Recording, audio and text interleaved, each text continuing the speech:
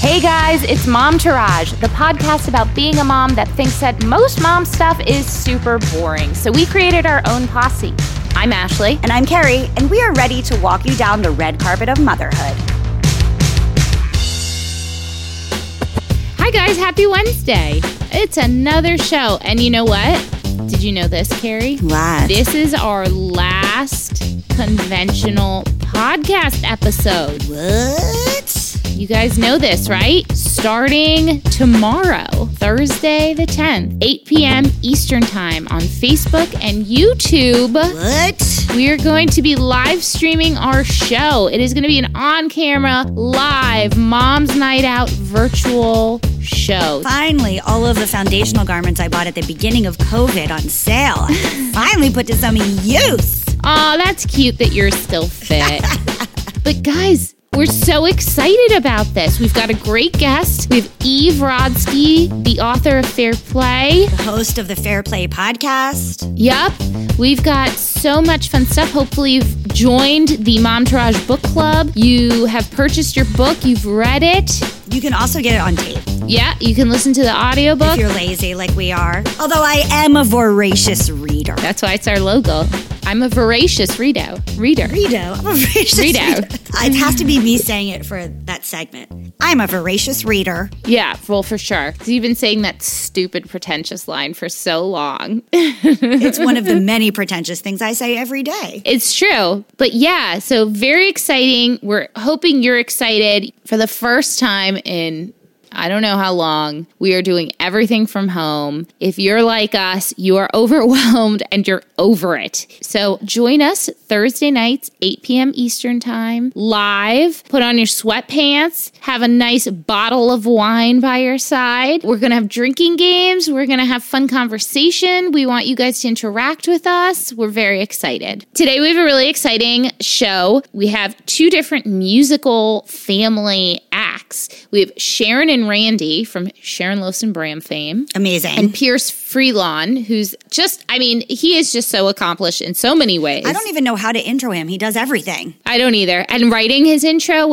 before we did the interview was really difficult for me. I was like, I don't know. This guy does everything. He's amazing. And so we can't wait for you to hear everyone. We've got old school and new school all together in one. Yep. As always, we have our hashtag swag bag. And up next, the tits and the shits. Okay, my tits are, for once in a really long time, all my plants are doing very well. That is a good tip. That's peak quarantine conversation there. But yes. We've always had one that was kind of dying, and all of our plants are doing really, really well. Some of my plants had babies, and I propagated them and rerooted them and gave them as gifts. And yeah, we are just in a real good plant time. And I also really like it because I'm teaching Luna, part of my homeschooling is teaching her how to respect plants, and we water them together. And we were showing how the roots would grow when I was getting ready to propagate the babies and repot them. And so it's become a really nice mother-daughter kind of learning thing. And our plants look dope, and I'm really excited. That's good. It's little things, What guys. are your shits? My shits are, I'm trying to get stuff out of my apartment because Luna just had a major growth spurt intellectually and physically. And so a lot of the toys that were for when she was a baby are really too babyish. Some of the stuff she still likes to play with. And so I've been putting stuff out on all the mommy groups to try to sell. But I have all of these toys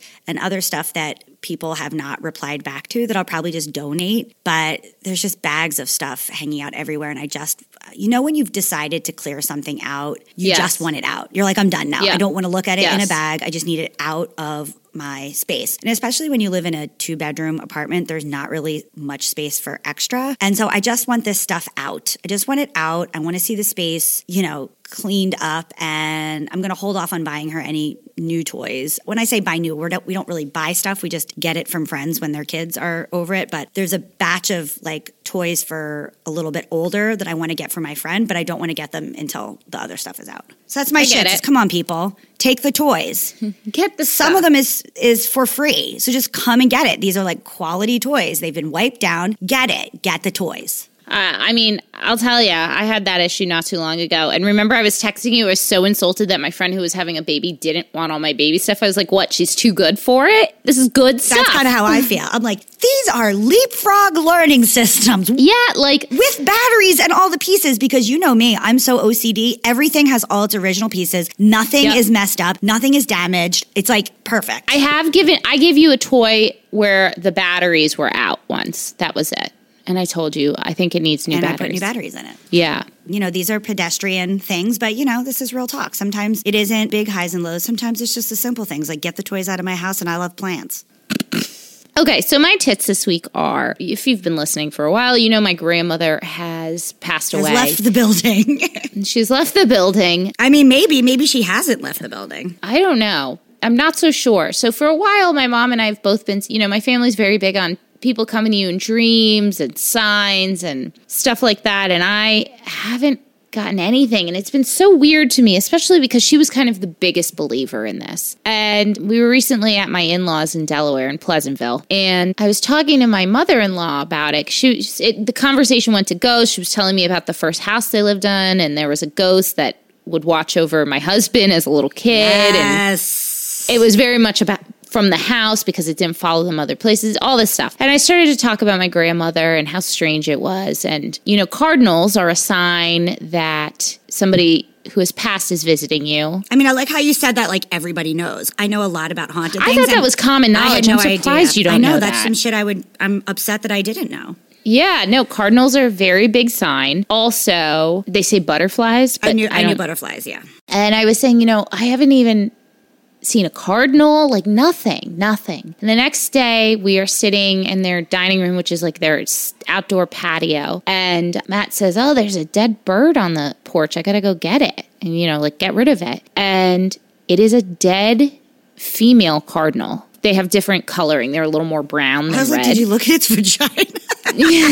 Like I moved its feathers to the side. No, it's a coloring thing. Got it. And I didn't know this. My mother-in-law was like, oh, that's a female cardinal. So I started freaking out. I was like, oh, no, what is happening here? Got very worried. But it basically means a rebirth. Right? So I dug a hole, I buried it. My father-in-law said he would make a little tombstone for it and everything. I was like, that's a bit much, John. You don't need to do that. But he insists. Give the man something to do. I think it's very nice. It's very sweet of him because he probably thinks I'm a kook, and to go along with it is very nice. Well, he's probably thinking, well, shit, when I come back after I die, I'm going to have to depend on Ashley to be the one that's going to bury me.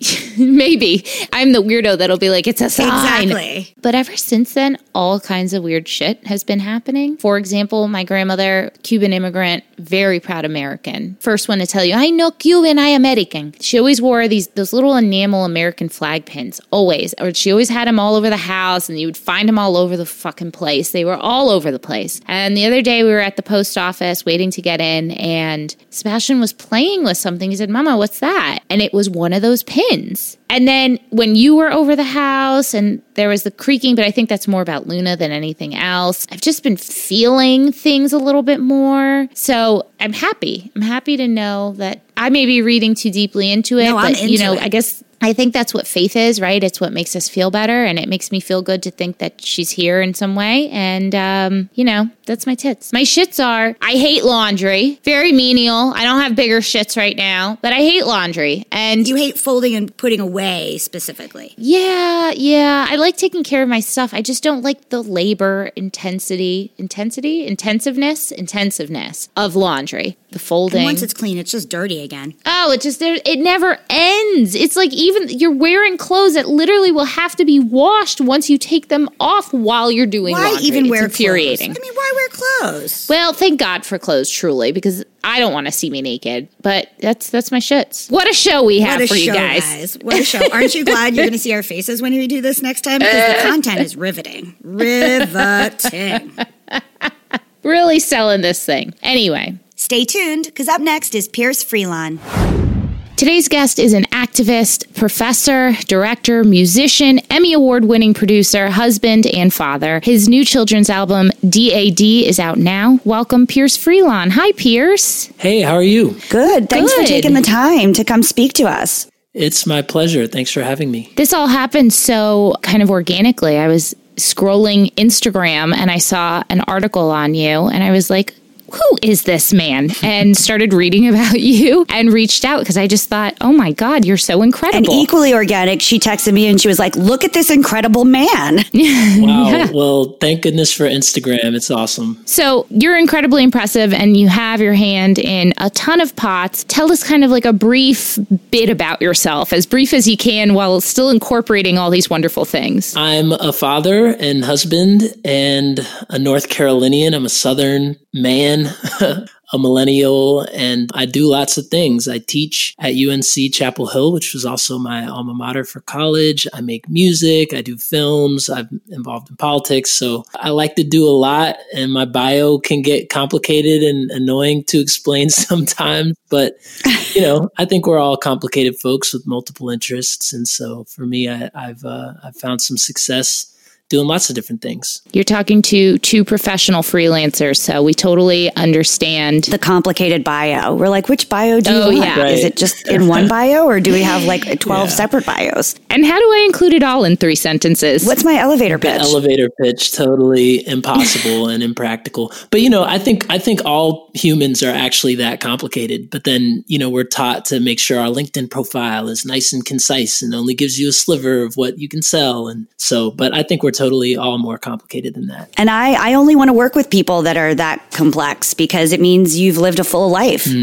I hear that. So you have kind of the most incredible family background and it's so deeply rooted in America. Can you tell us a little bit about this? Sure. Yeah. My great grandfather was a Harlem Renaissance painter and impressionist, and from Philly. He also ran for political office. He ran for his state legislature and, had some great kids who had some great kids. And my dad was one of them. He was an architect. He passed away last summer. He was the architect of the Smithsonian National Museum of African American History and Culture. But, like we talked about multiple bios, he was also a photographer. He was also, an athlete. He played basketball and, was really into music. He was a drummer. So just very creative, innovative guy. And my mom, too, similarly, she is a jazz vocalist, a 6-time Grammy nominee. And, both my parents, and I think they learned this from their elders, they were taught don't just get a job to pay the bills and to earn money. You need to find something that you're passionate about so that while you're making money to sustain yourself, you can also have something that's enriching and that makes you happy, and that quality of life, finding your passion, is more important than just kind of making a check. And I always really appreciated that because I had a lot of friends, especially in college, whose parents really tried to steer them in one direction or another. They just weren't happy. And so I'm pleased. Among the things that I've inherited from my parents, I've inherited the, encouragement to pursue my passions. I feel like every parent should take that and have it tattooed on their wall. Yeah. When you come from kind of like a family that's so saturated in the arts, I guess it's like so easy for you to kind of explore those endeavors yourself. But that being said, you also went to like UNC and all this other stuff. The rest of us went to, theater school, right, Carrie? That's true. We went to theater school. My mom went to school she was like in nursing school. She had 3 kids in her late 20s, early 30s when she decided to pursue her music career, kind of at the urging of my dad, who was like, look, you're great at medicine and that's a nice steady gig, but, you're not happy. And so she quit her job at UNC Hospital, in her early 30s and said, I want to sing. And she started singing at like local festivals and in the lobby at the mall, like one of those holiday singers with the piano player. And then she just kind of slowly built her career. Wow. She was signed to Columbia in 1990. And, so for your listeners out there, especially, for the moms out there, she was a mother of 3 children when she decided to begin her career in jazz music. And she's such an inspiration to me because I think, I spent my formative years like backstage at her shows and saw her career progress as I aged to world tours. And that was really inspiring for me to see. Oh, how lucky are you? Yeah, it was really special. I was just going to say, Pierce, I was having kind of a downer day, but now speaking to you, I'm like, you're like the personal like life coach speaker I need to hear right now. So thank you. Oh, wow. Well, thank my mom because she's the one who's inspiring me right now. I would love to thank your mom because she sounds incredible also. So when I was doing research on you for all of this, I discovered that you have like a real life relationship with Dr. Maya Angelou, who is my all-time favorite poet, writer in the world for a very long time. Can you tell us a little bit about that and what that has brought out of you artistically and as a man, as a Black man, all of that? Yeah, Dr. Angelou, Auntie Maya, she was close friends with my maternal grandmother. So my mom who I was just singing the praises of, her mom was a descendant of enslaved Africans. She was a sharecropper who came out of Texas and moved to Cambridge to try to make a better life for herself. She was an entrepreneur. She was one of those door-to-door people that knocks on your doors trying to sell you something you didn't ask for. She sold a product called noni juice, which is this cure-all prune juice. The fruit. Yeah.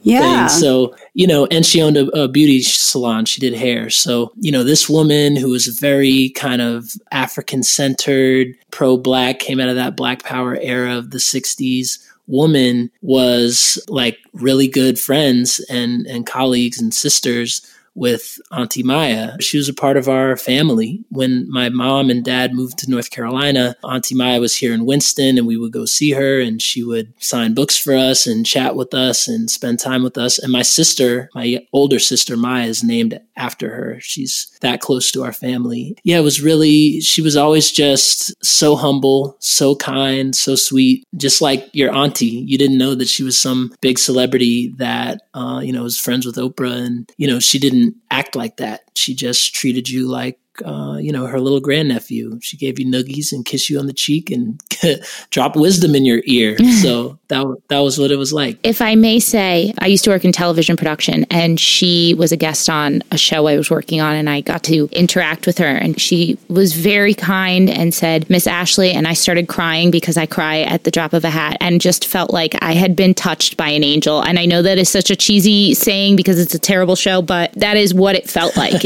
And it was the most minute, inconsequential interaction, but it meant so much to me because she just, I don't know, it just felt like magic, if that makes any sense. Yeah, I think a quote that's attributed to her, I'm totally paraphrasing, but she talks about like teachers or educators, nurturers around folks. You may not remember exactly what they taught you, but you do remember how they made you feel. Yep. And she was definitely someone who made people feel good, who made them feel safe. Her ability to wield that positive, affirming energy is one of her most enduring legacies. Even just hearing you say it, I know exactly what you're talking about. That's a top 10 moment in my life. Forget about the birth of my kid.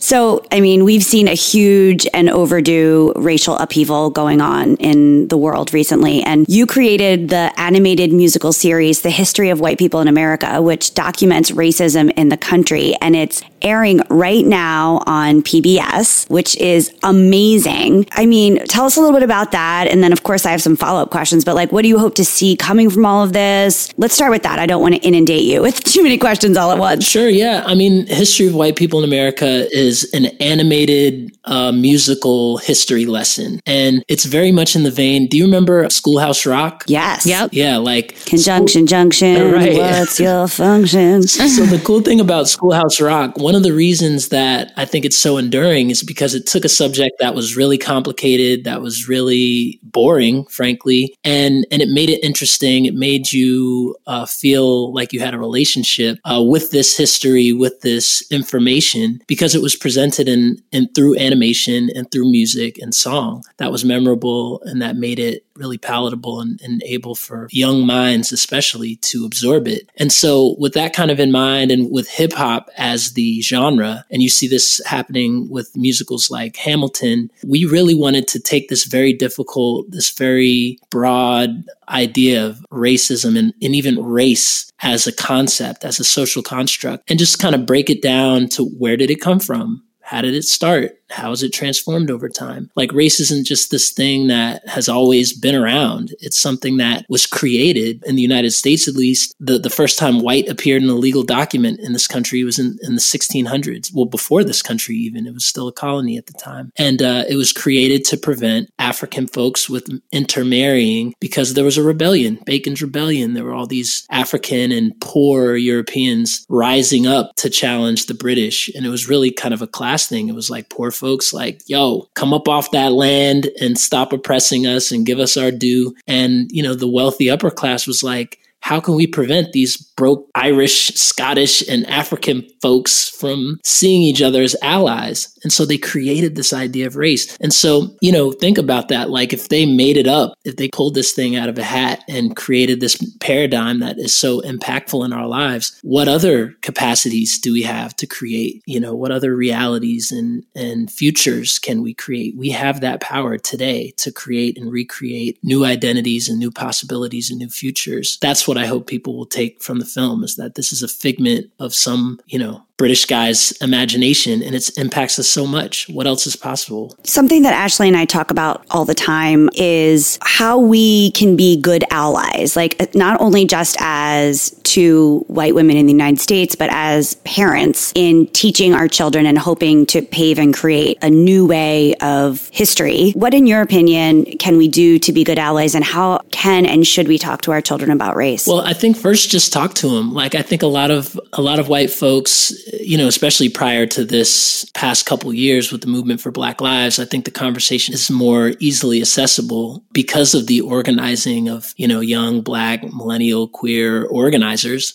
They've made the conversation palatable and mandatory. But prior to this recent uprising, I think a lot of white folks that I know don't know how to talk about race, or they're afraid they're going to say something wrong or appear racist if they step on a landmine of like, oh, was that inappropriate? Like, I think just talking about it is a really good start. And then do your homework. Watch History of White People in America, read Ta-Nehisi Coates and James Baldwin, and develop a deeper understanding of where people of African descent are coming from and where they've been coming from. Approach that research with empathy and an open mind, and have those conversations with your kids early. Talk to them and get their wheels turning early, so that it's not this taboo subject that by the time they're adults, they're being hushed into silence around race. It should be something that, that we can all talk about and share, especially with kids. One of the things that I have to say that I'm thankful that I am blessed with is diarrhea of the mouth and not fear to speak. And so for me, my longtime motto about pretty much anything, not just about race, is that I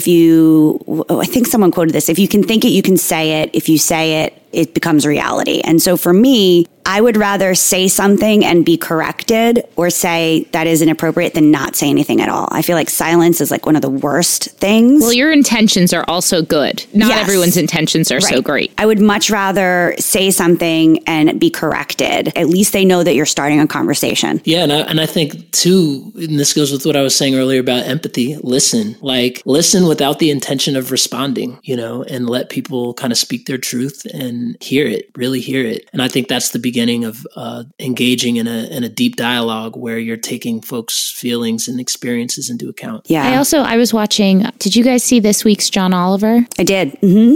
I'm a fan of his. Are you speaking about something specific that he did? Yes. This week on his show, he did a whole piece on basically how we've been taught or not taught so much about Black history in America. And it was just, I realized that myself when Juneteenth happened and all of this going on in the world, and I had no idea what it was. It really shed some light between realizing that at that moment and watching the John Oliver piece, that part of it seems like we're going to have to, states are going to have to teach history as ugly as it is in an honest way. And if they're not going to do it, then if we really want to be allies, we have to take that upon ourselves, educate ourselves, and, teach our kids that. Yeah. I mean, that the ugliness of American history is not something that you're going to get in your traditional, American curriculum. And this is where, again, as parents, it becomes vital for you to tell the truth and to bring it back to the history of white people in America. I think that that's one of the reasons why, again, we chose animation as a medium. We chose music as a vehicle, because we hope that it's a soft entry point for folks, and also the content is short form. It's like 5 to 7 minutes. And we're in the midst of, we've done 3 episodes that are out on PBS now. The whole series is going to be 15 episodes, and it'll take you all the way from the 1600s to the present. So we hope that will be, a soft entry point for people to engage in that history in a way that's memorable and educational and entertaining at the same same time. On that note, I read this quote that your father said that goes, as artists, we have a very important job in this world. It's to bring beauty and to bring joy to other people. You know, as an artist myself, this really spoke to me so intensely. So it's clear to me, between all the different things that you do, that you use art as a form of activism, and what you just said, you know, making something that's ugly just a little easier to digest. So how have you seen these endeavors really affect change in other people? I think that when you use art, you're kind of channeling a cosmic godly power that is within all of us. And, you know, regardless of what kind of belief system you come from, like, I believe that creating things is actually tapping into some divine cosmic thing. Like, what's the lady's name who wrote Eat, Pray, I was just going to say Big Magic. Elizabeth Gilbert. Yeah. Oh, Yeah, Big Magic talks about this a lot, basically pulling brilliance out of the zeitgeist, and ideas are things we all have access to. You know, you just have to be the one to reach up and grab it. And I really think that's true. You just need to be a lightning bolt for that shit to come through. Exactly. So I think our job as artists is to be portals. It's to listen and to absorb and to transform and interpret and present and manifest the big magic that's around us all constantly. And hopefully what you do in that practice is open more folks up to kind of the brilliant majesty of nature and the universe and existence. And I think that brings people closer to their creator and in being creators themselves, but also exposing and sharing art. It's just powerful. And it's one of the things that distinguishes us as a species. It's like our music, it's our art, it's our theater. Those are things that define us and distinguish us from other animals on this planet, which, you know, are also beautiful and awesome and valuable too. But yeah, I mean, I think that's part of my purpose. And certainly my dad through his buildings and my mom through her music and my great-great-grandfather through his art, I think they felt a similar kind of connection to their purpose through art. Yeah, it just radically transforms people for the better. I'm honored to be able to create art as my living. Like, it's what I do every day. And it's a real privilege to be able to invest my energies there as opposed to, you know, something else, investment banking, or I was going to say flipping burgers, but I think culinary food is an art too. So me too. Sure is. Really be awesome. I've always felt that any kind of art is really about kind of a deeper sense of storytelling. It's almost like a storytelling of the soul, and that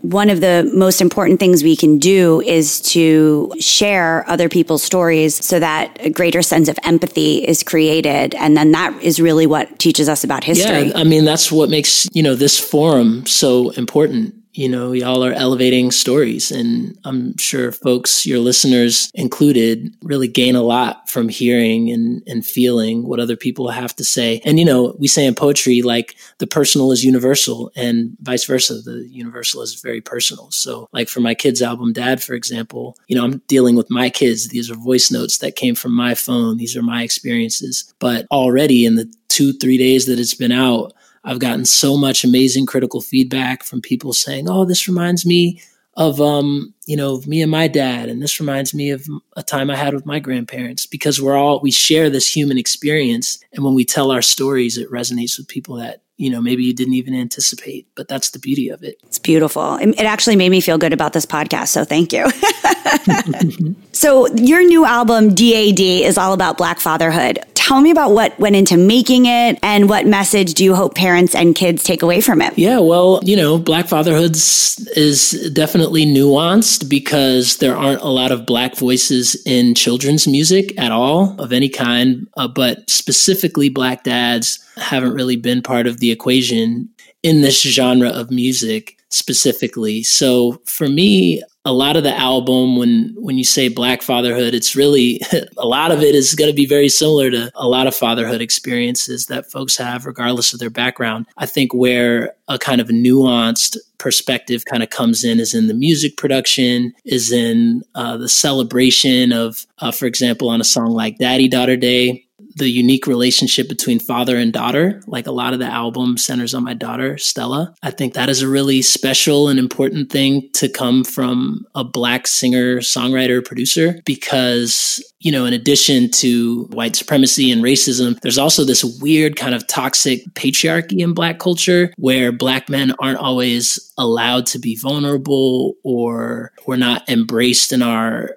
capacity to be nurturers or primary caregivers. And so I think that was like a really fun and very natural way for me to express my love for my kids in the song. It's just unconditional and it's creative and it's funny. Like there are parts of the album where my kids are like freestyling about eating oatmeal and I'm like telling them to go clean their rooms. But then there's also songs like My Body, which is about consent culture and creating consent and giving kids language around having power in their bodies and being able to say no to unwanted hugs or touch in a way that's not, you know, that's age appropriate for kids. You know, it's my body, my rules. You know, you can kind of give them words and affirmations that they can recite and sing. That's not kind of creepy or scary. Like it's fun and playful and affirming.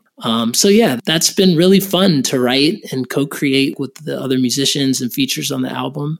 And I'm really proud of this album. I think in general, there is such a lack in children's music. My partner was a musician and we talk about it all the time. Whenever we listen to kids' music, we're always like, oh, there's really like a void here that we need to be able to fill. And when we find really good kids' music, we love it. It's like we can't get enough. What is the age range of your kids? What do you got, as I like to say? My kids are now 10 and 11. But the music spans a decade, you know, their whole lives. So some of the songs really pertain to my daughter when she was 3 and my son when he was 5 or when they were newborns. I think kids have a lot of brilliance and we don't need to pander to them and create music that's all Barney or Baby Shark level. Yeah. Kids respond to Beethoven. Kids respond to complex African polyrhythms. Like they can dig their gums. I was going to say, that's good. I like it.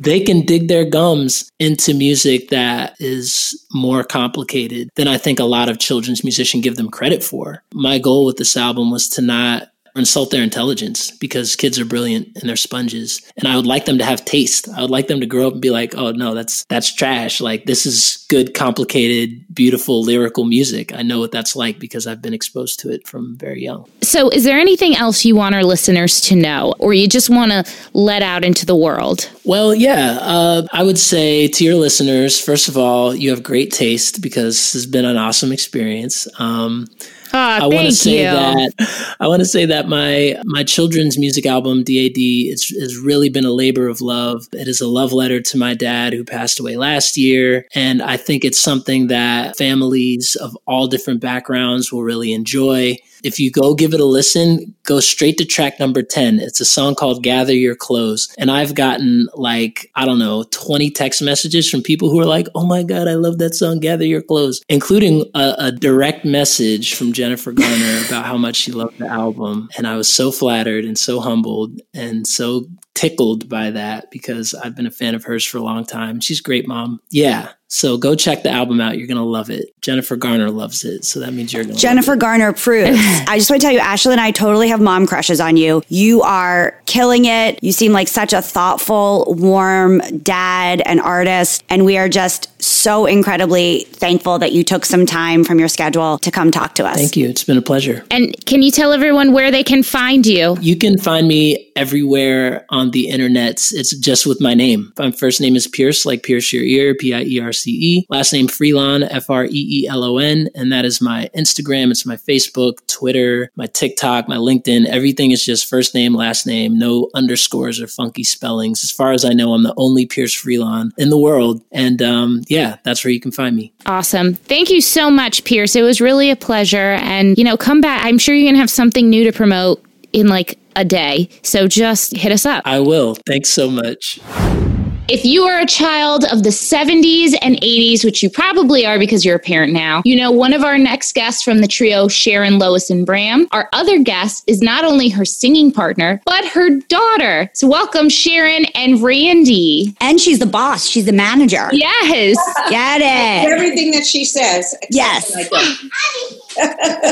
We're tickled to be with you. Thank you so much. Thank you for wanting to be on the show and taking time. Thank you. I know that you have Skinamarink with Sharon and Randy, a live virtual event on August 27th. Can you tell us a little bit about how you transitioned from Sharon and Bram to Sharon and Randy? Well, we had to transition first from Sharon, Lois, and Bram to Sharon. Oh, right. And we did that 20 years ago when Lois retired. And Bram and I were very accustomed to singing together, being together, hanging together. So it was easy. It was a pleasure. And we had almost 20 years touring in that way. And then the last couple of years, leading into our 40th anniversary, Randy got involved and managed us and looked after everything related to the touring, was producer of our wonderful new Skinamarink book. She wrote all the new lyrics for the book, which are fabulous. And she produced an album. Bram and I had not recorded in many, many years, and she produced the recording that we did, which is called Sharon and Bram and Friends. And it's mostly a bunch of songs that my husband had written years ago. So it's very exciting. And she would sing with us. She sang on the album, and she would sing with us periodically in various situations. And once Bram decided that he really wanted to retire, it made sense for the two of us to carry on. She knows everything there is to know about Sharon, Lois, and Bram and our history and the music and all of that. So it's been a natural evolution. I joke that I spent my whole life preparing for this job. I mean, you have. Yeah, that seems very accurate. I guess if you're raised in the business, then sometimes your kids bring a whole different new life to a project that you started so many years ago. In the couple of years leading up to the 40th anniversary touring, they had really pared down to a duo where they were traveling, the two of them, and it was getting hard. And I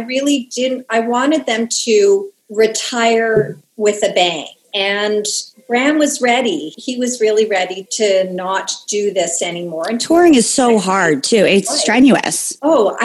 Traveling with them, I don't know how they did it all those years. It's so exhausting. But when I suggested to my mom that we should do stuff together, I mean, I've been running harmonies with them my whole life, and I taught them songs. I wrote stuff for them. And then the idea of singing together seemed obvious to other people who suggested it to me. And she was like, oh, that's interesting. I don't know about this. So it turned out that we're actually... Our friend Grant Slater, who's also our keyboard player, says that whether we intended or not, we're a bit of a comedic duo. So yes.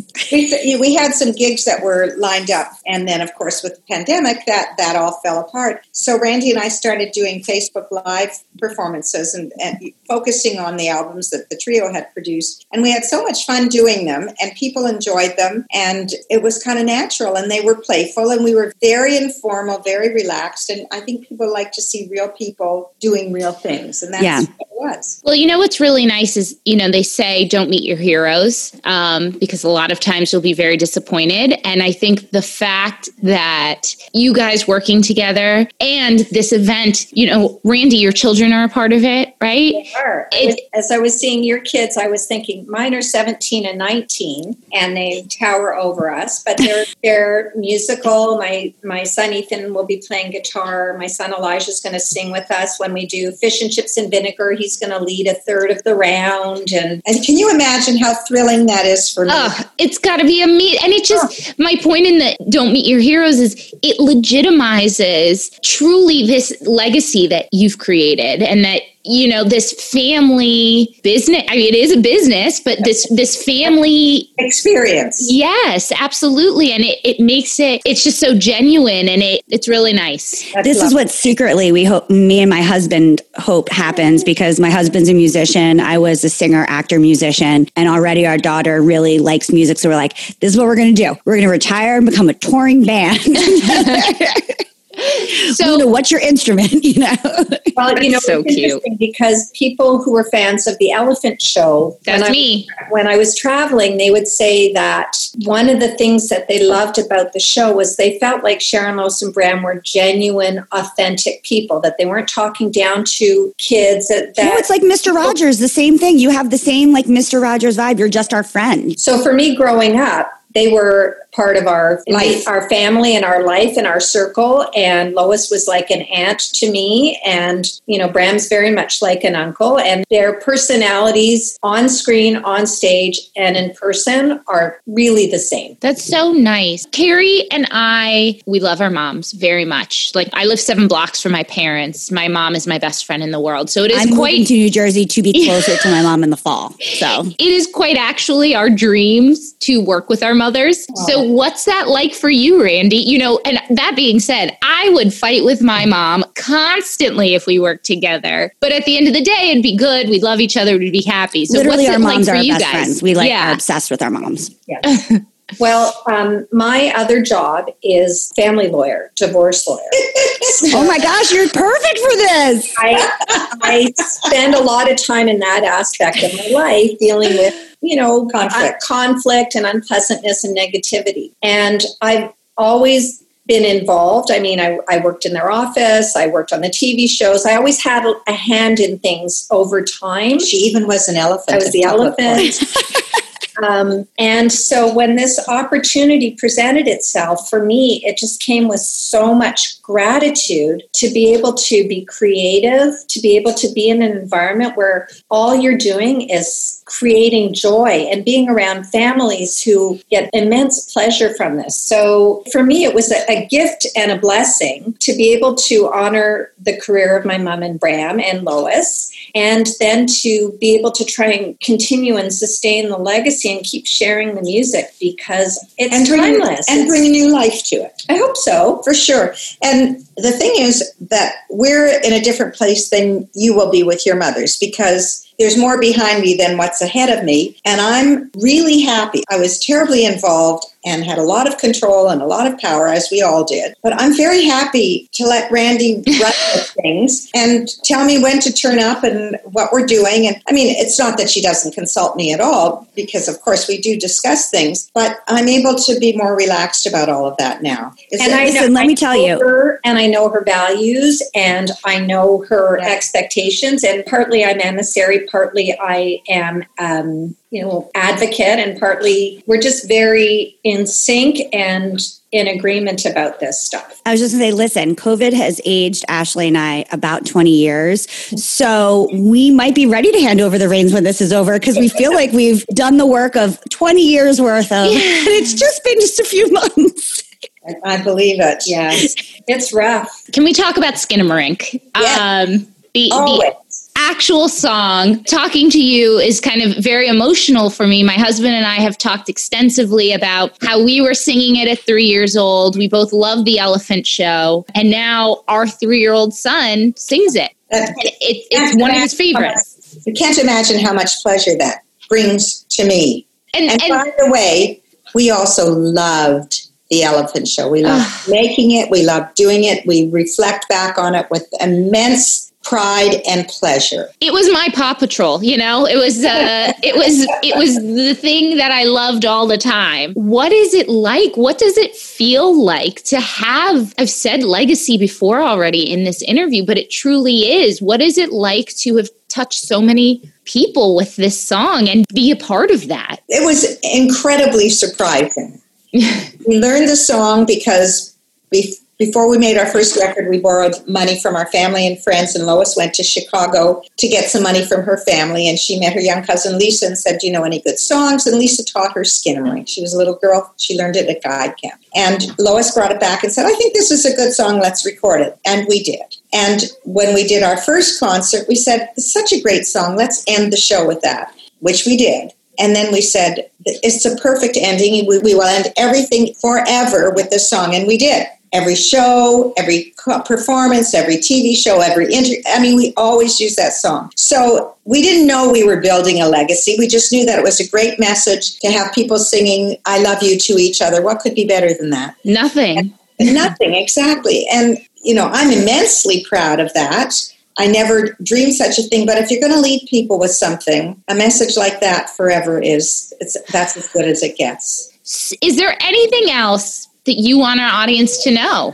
Well, I can tell you that we are working on the next Sharon, Lois, and Bram book, which is going to be of one elephant. And you will probably hear it but long before you see it, because they won't even announce it until 2022. But once the new words are nailed down, which I have written, you will get to hear it. So we're very excited about that. The book industry moves at a different pace than the recording industry. Yeah. The Skinnamarink book, it's such a huge winner, much to the surprise of, we knew it would be good, but we didn't know it would be that successful. And it's a bestseller in Canada. When you were asking about Skinnamarink earlier, when they decided to do the book, they expected it to be successful, but it sold more than 50,000 copies, which is phenomenal. 5,000 is a bestseller in Canada. 50,000 is a big number of books for most authors. So we are overjoyed with the response to it. And what it has done is it has created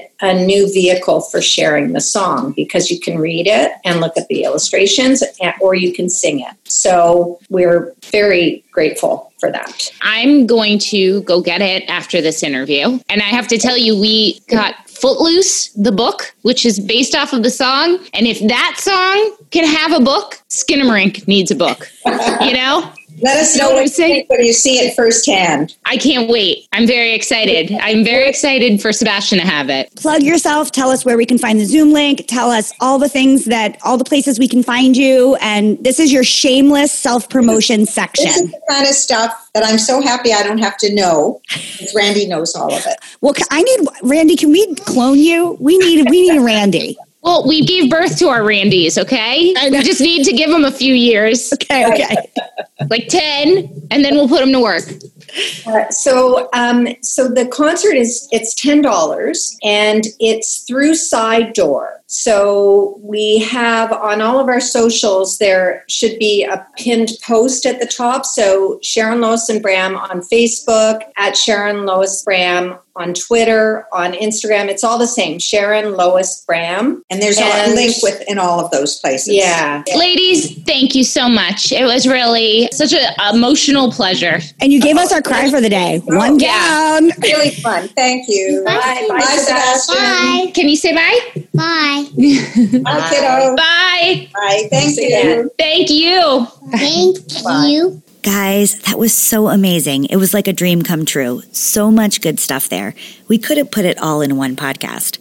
So if you want to see the full interview and performance, please go to momtouragepodcast.com for a link to our YouTube page, or you can visit our Facebook page, Mom Tourage, the Facebook page, where there's a link to the YouTube there. So much good stuff. Luna and Sebastian, hearing songs from Ashley and our childhood. You can see the full video and performance there. You should take a look. #swagbag. Okay, so for over a year, I have been in love with this flannel Isabel Marant shacket, which is basically like a long, oversized flannel dress jacket thing, which sounds horrible. And I guess to some people it probably is, but I have been wanting it. Isabel Marant, very expensive. It was like almost $700. And I wanted it so badly that I went to my most fashionable friend, Kate, not the Kate you know, a different Kate who lives in LA, who works on The Bachelor. And I was like, listen, this is the jacket I want, and I need you to keep an eye out for a dupe, because I am not spending $700. Oh God, everybody needs a friend like that. Everybody needs it. And she and I usually are very good with that for each other. But I finally found it. A year later, I finally found my Isabel Marant shacket dupe. Now, when I was at your house, had you tried it on yet or no? No, I tried it on last night. And I love it. Yes. It is so great. I got it at H&M. It was $69 or $59? $59. I wish it was $69. I know. They had been sold. Now, mind you, I'm 20 pounds heavier. This is an important part of it. So you know what to buy. It is likely going to be sold out by the time this airs, because the small was sold out and I was forced to buy an extra small. But it was, they show how oversized it is. It is so oversized. It's not an issue. If I go to button it right now at this weight, it's a little tight, but I feel like 5 pounds gone and it's going to be totally different. And the sleeves are a little short on me because I'm a tall girl. And as Carrie loves to tell you, I have long arms. With super long arms. Sleeves are like a hair too short, but I still think it looks really good. I'm obsessed. I will link to it in the show notes. Shackets. And H&M has like 6,000 different varieties of the shackets, but I bought 2. The one I wanted to fit the best fits the best, so. Shacket also sounds like if you shit in your jacket. It's a terrible name. I don't know why they keep calling it a shacket. It really is. Shart on a racket. As I often do. Really, they need to rename it. It's terrible, but I'm just going with it. I love my shacket. All right. I don't have anything as good as the shacket. But, guys, this is going to definitely seal the deal as me being the boringest Real Housewives of Momtourage. At Trader Joe's, they make frozen pureed garlic. Oh, no, that's the Dort brand? Yes. Oh, yeah. And they have other stuff, too. Yes. So they make basil and they make ginger. So I just love the Dort frozen, like, mini ice cubes. My Trader Joe's was out of them for like 7 million years, and I was running low. And one of my close friends came to take like a responsibly socially distanced class for me. And now she works in hospital. So I was like, please don't pay. You're like a first responder type person. Like, thank you for helping. And she goes, I have to bring you something. I'm going to Trader Joe's. What do you want? And I was like, Dort garlic. She's like, done. You're easy to please, Carrie. I'm so easy to please. Very low maintenance. I know. I just love it. It makes life so easy. And I'm sure I could chop my own garlic and put it in like a ice cube tray. No, why? What's the point? It's the best. Exists. It's like $4. There's no reason. I've tried the like pre-chopped garlic and oil stuff, and it tastes bad. I don't like the way it tastes. This just tastes like regular garlic. There's no difference. It is the best. I have been a user of this stuff for a very long time. My mother, who is, a trained chef, every time I go to Trader Joe's, I text her and say, like, what do you need from Trader Joe's? She always needs like 4 of those containers of garlic. And then when you're sick, you could make like your own ginger drink, and it melts if you put it in hot water because it's a cube, and it's a great winter hot toddy / I have a sore throat put with some lemon. That's what I use the ginger one for. God, who would have known, Carrie? We both have this love of the Dort. Every time I say it, I feel like I'm saying Dorit from Real Housewives of Beverly Hills. I know. And it excites you. A Dort garlic Yeah, love. it's on my list of like, I have certain things that when I go to Trader Joe's, I just always get. Yep. It's like one of the things that I always get. So do yourself a favor, guys. Stock up. Stock it. I almost feel like we should do like a video or a blog post on that because same. It's the best. Yes. It's the best. I'm so obsessed with so many things from Trader Joe's. And there's a lot of just crap, but if you're an informed shopper, you really know what you're getting there. And I think that we might need to make a little mini video that just says, we're going to Whole Foods. These are the top 15 things we're getting. Yeah, I agree. I think because sometimes you don't want a long shop. You just need to run in. Yes. And I know exactly where I'm going to go, and I just go there. Right. Well, that's our show. Thanks Shackets again, and garlic. Riveting content we're giving you. Truly. Oh boy, guys. Oh boy, we're old. Well, it is a mom podcast. This isn't a podcast on hot, hip 20-year-olds. Thank God. Certainly isn't a hip-hop, hippity-hoppity 20-year-old episode. See you tomorrow when we're live. Bring your wine. Bring your wine, and we're going to put our Zoom filters on. We'll see you later. Bye, guys. Bye. You get to hear the new words from the book. Good. Okay. Here's a little ditty that we all know and sing. We share it with our families and let our voices ring. It also has some actions. They're really fun to do. And now we'd like to sing this special song with all of you. Here we go. Skinnamarink-a-dinky-dink, skinnamarink-a-doo. I love you. Skinnamarink-a-dinky-dink, skinnamarink-a-doo. I love you. Put up the sun. I love you in the morning and in the afternoon. I love you in the evening and underneath the moon. Skinnamarink-a-dinky-dink, skinnamarink-a-doo. I love you. I love you when you're happy and when you're feeling blue. And when you're feeling grumpy, I'll give a hug to you. Skinnamarink-a-dinky-dink, skinnamarink-a-doo. I love you. Well, I love you in the Arctic, the desert, by the sea. And on the top of the mountain, standing next to me, skinnamarink-y dinky dink, skinnamarink-y-doo.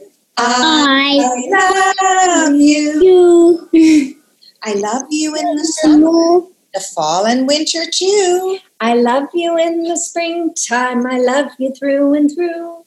Skinnamarink-y dinky dink, skinnamarink-y-doo.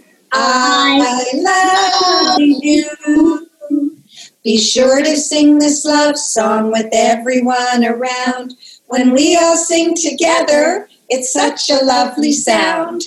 Skinnamarink-y dinky dink, skinnamarink-y-doo. I love you. Do you want to sing a chorus for us? Skinnamarink. Dink, winky, dink, skinnamarink-y-doo. I Love.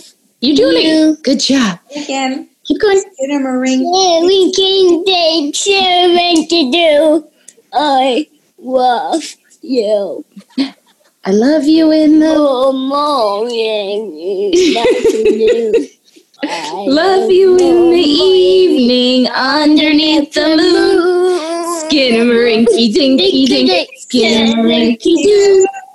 I love you too. Boo boo bee. Oh, yay! That was so good. Guys, I cried. Sebastian, you did great. Sebastian was giving you a heavy metal remix. Yeah. Why? Because it's very, Mommy was singing that song as a little girl. And now she's a big girl. Yeah. Thank you, ladies, so much. That was so special. My next door neighbor was so jealous. She's like, oh my God, I love them. Bye, Sebastian. Can you say bye? Can you say thank you? Bye.